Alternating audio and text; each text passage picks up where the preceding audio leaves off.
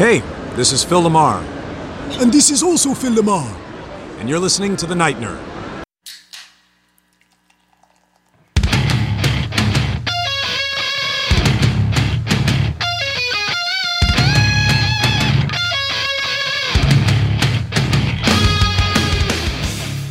Hey everybody, welcome to the Night Nerd Podcast. I'm your host Lance. It's Thursday and I don't even know what we're talking about right now. I mean, we're talking about Loki. But because of the show dropping in the middle of the week, we're doing things a little different. And that's okay, because if you've seen it, it's a whole lot of fun. First episode's out now. Highly recommend you go watch it. I will be talking a little bit of spoilers in today's episode, but you can listen to my full review that I posted up yesterday. It was such a good show, yeah. But today we're going to look at the comic book history of Loki. This is a character who's been around forever. I mean, as we'll see, and I'm not just being like, oh, you know, since the 90s, because that's not forever. I thought about talking about like the Norse histories of Loki, but as you're going to see today, there's so much to unpack with just the Marvel version of Loki that I don't know. There should be a whole Loki podcast. Maybe there is one out there. I don't know. I'd probably listen to it. So when I said that Loki's been around since the beginning, technically Loki, a version of Loki, showed up in Venus number 6 back in August of 1949. So this is back before Marvel was Marvel, when it was Timely Comics. And in this book, Loki is actually an Olympian god. So he's with the Greeks and things, which is kind of weird. And he also has a more devilish look to him, which, spoilers, I think kind of plays into the Loki episode 1 where the little girl points to the devil, maybe. But basically what it is he's been exiled to the underworld, and he convinces Jupiter/Zeus to bring him to Earth realm because, hey, Venus is there, so I'm going to go help her. And Venus is like, oh, wait, no, we're going to do good, and blah, blah, blah. He gets caught and sent back to the underworld. This is a pattern that we're going to see time and time again in Loki. They mentioned it in the series. That's how he's in the MCU. So I guess since day one, you know, what was it, like 70 years ago? Wow, 71 years ago, that's how it's been.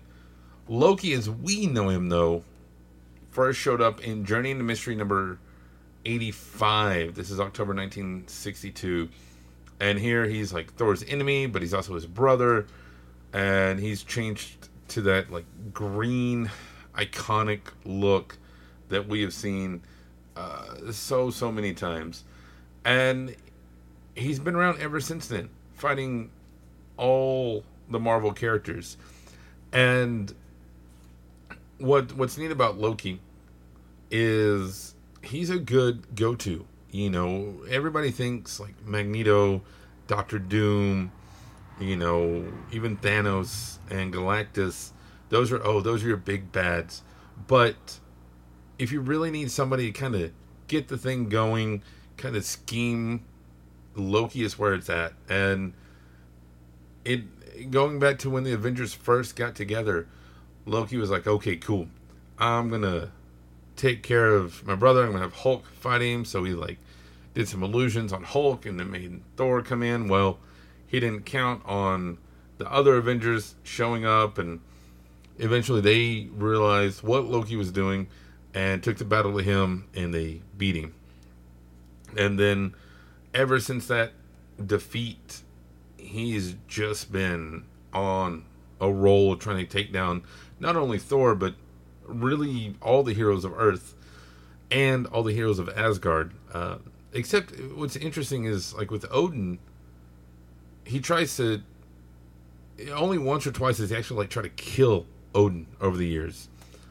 And part of that may be because of their weird father-son thing.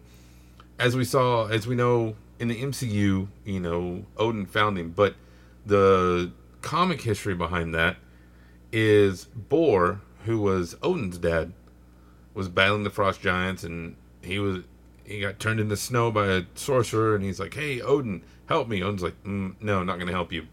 Thor gets mad. He's like, "Okay, well, because of this, you're going to take a son and raise him as your own." I don't know. Curses were weird back then. So Odin, fast forward, Odin's fighting the frost giants again. He kills Loki, and then finds this little child who Loki has actually been hiding because he was Asgardian size. Like, he wasn't a frost giant. He was like a frost kid. And so Odin took him, raised him as his own, and just like we see in the movies, he and Thor kind of compete and stuff. You know, Thor's strong, but Loki's cunning and magical, and he plays pranks. Well, he gets to be known as the god of mischief and ultimately the god of evil. Like, they change his name.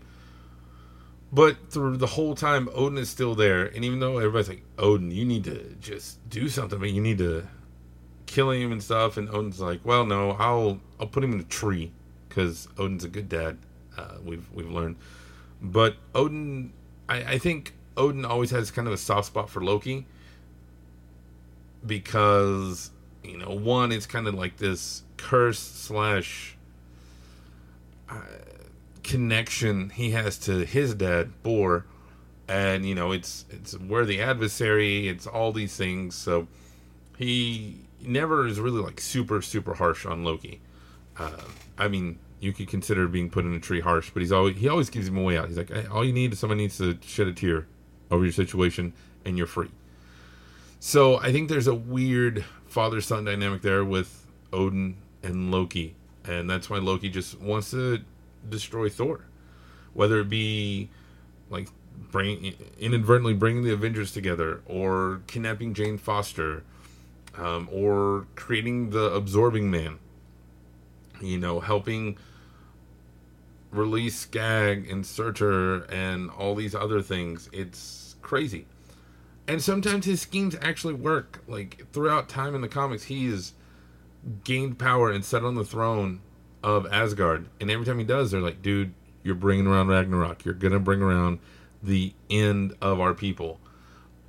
But he runs away because usually there's some kind of big bad coming in. And he's like, "Nope, not dealing with this." So it puts it off until it doesn't. And then you would have, we'll get to like big Ragnarok in a little bit. But Loki, to try and, in his act of being selfish, sometimes he's not selfish. He's selfless. And that word eluded me for a minute.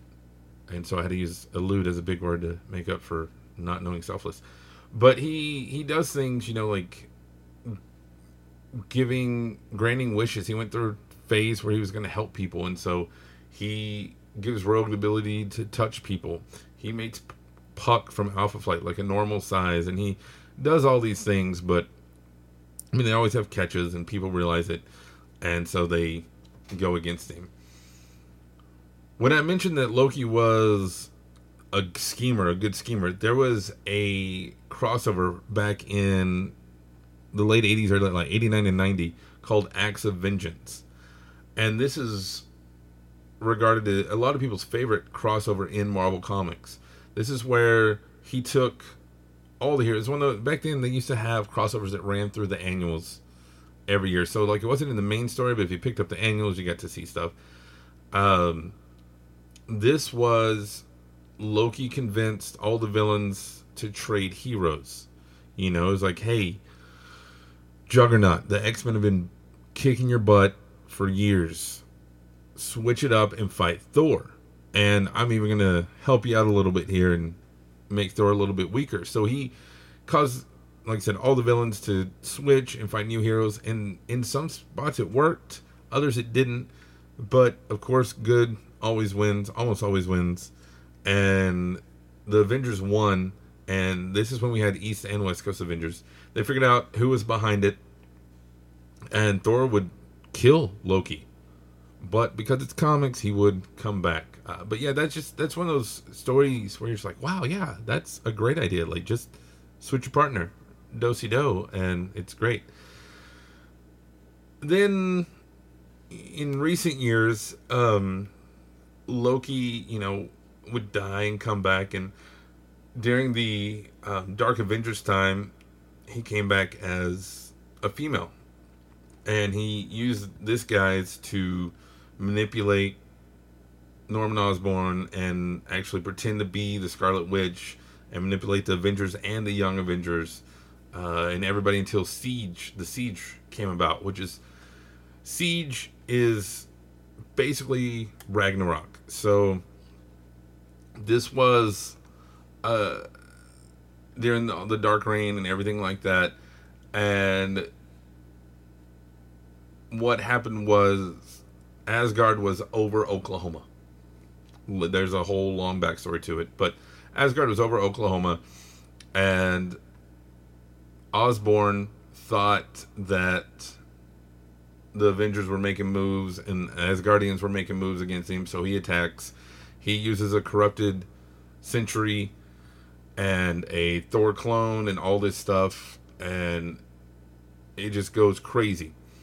But during all this, Loki's playing two against the middle, like trying to come out ahead, hoping that they'll take each other out. But ultimately, he realizes that it's not going to work, so he joins the good guys, the New Avengers, Young Avengers, and Secret Warriors to help defeat the Dark Avengers. But Void, who was Sentry, figures out, destroys him, and Loki's like, Thor, man, I'm sorry. You're my brother. I'll always love you. And that sends Thor off, and he destroys Sentry, throws him in the sun. Well, again, because he's Loki, and during all of that, he had like a little back deal that had his name erased from hell, so he can't die. He's reincarnated as a kid, and Thor decides to help him and take pity on him. Well, that gets him on the Young Avengers, and again, the Avengers don't trust Loki, the Young Avengers don't trust Loki. Volstagg, a lot of people don't trust Loki because he's Loki. But Thor believes in him and keeps helping him, and young Loki actually does well. Old Loki comes to him as a raven and all this stuff, and he's like, okay, all you have to do is this, and I'm back in power, and we can take over the world. And Kid Loki's like, you know what, I'm not going to do that. I want to walk my own path. And that's kind of what he does for a while. He still manipulates people. Eventually, he gets aged up a little bit, like to his teenage years. And at this point, you also get the Axis, where the Axis storyline was where good guys kind of became bad guys and jerks, and bad guys became good guys. It was a whole thing. Well, Loki, he walks that gray area. We've talked about, and if you watch the movies, like he'll be a bad guy, then he'll come and help, and then he'll be a bad guy, but then he'll save the day. So Axis just jacked with him completely. Like, he was rude and a horrible person, but he did good deeds. And so it was this whole weird thing. Then ultimately they got it sorted out, and yeah, he just keeps coming back and doing things. And I think when you talk about like Owen Wilson mentioned in the show, Morbius, I need to call him Morbius instead of Owen Wilson.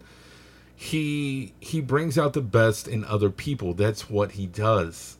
And whether it be bringing the Avengers together, or the Young Avengers, or helping with Siege, whatever it is, Loki has done it. And I think his story is a parallel to that of Asgard, because with Asgard and Ragnarok, it's a birth, life, death, rebirth cycle, and you see that with Loki's morality. He'll be bad, and then good, and then bad, and there's always an arc there, and it resets, and it's a cycling door for him. I don't know. I think it's really, really cool, and he's responsible for some of the greatest moments in comic history.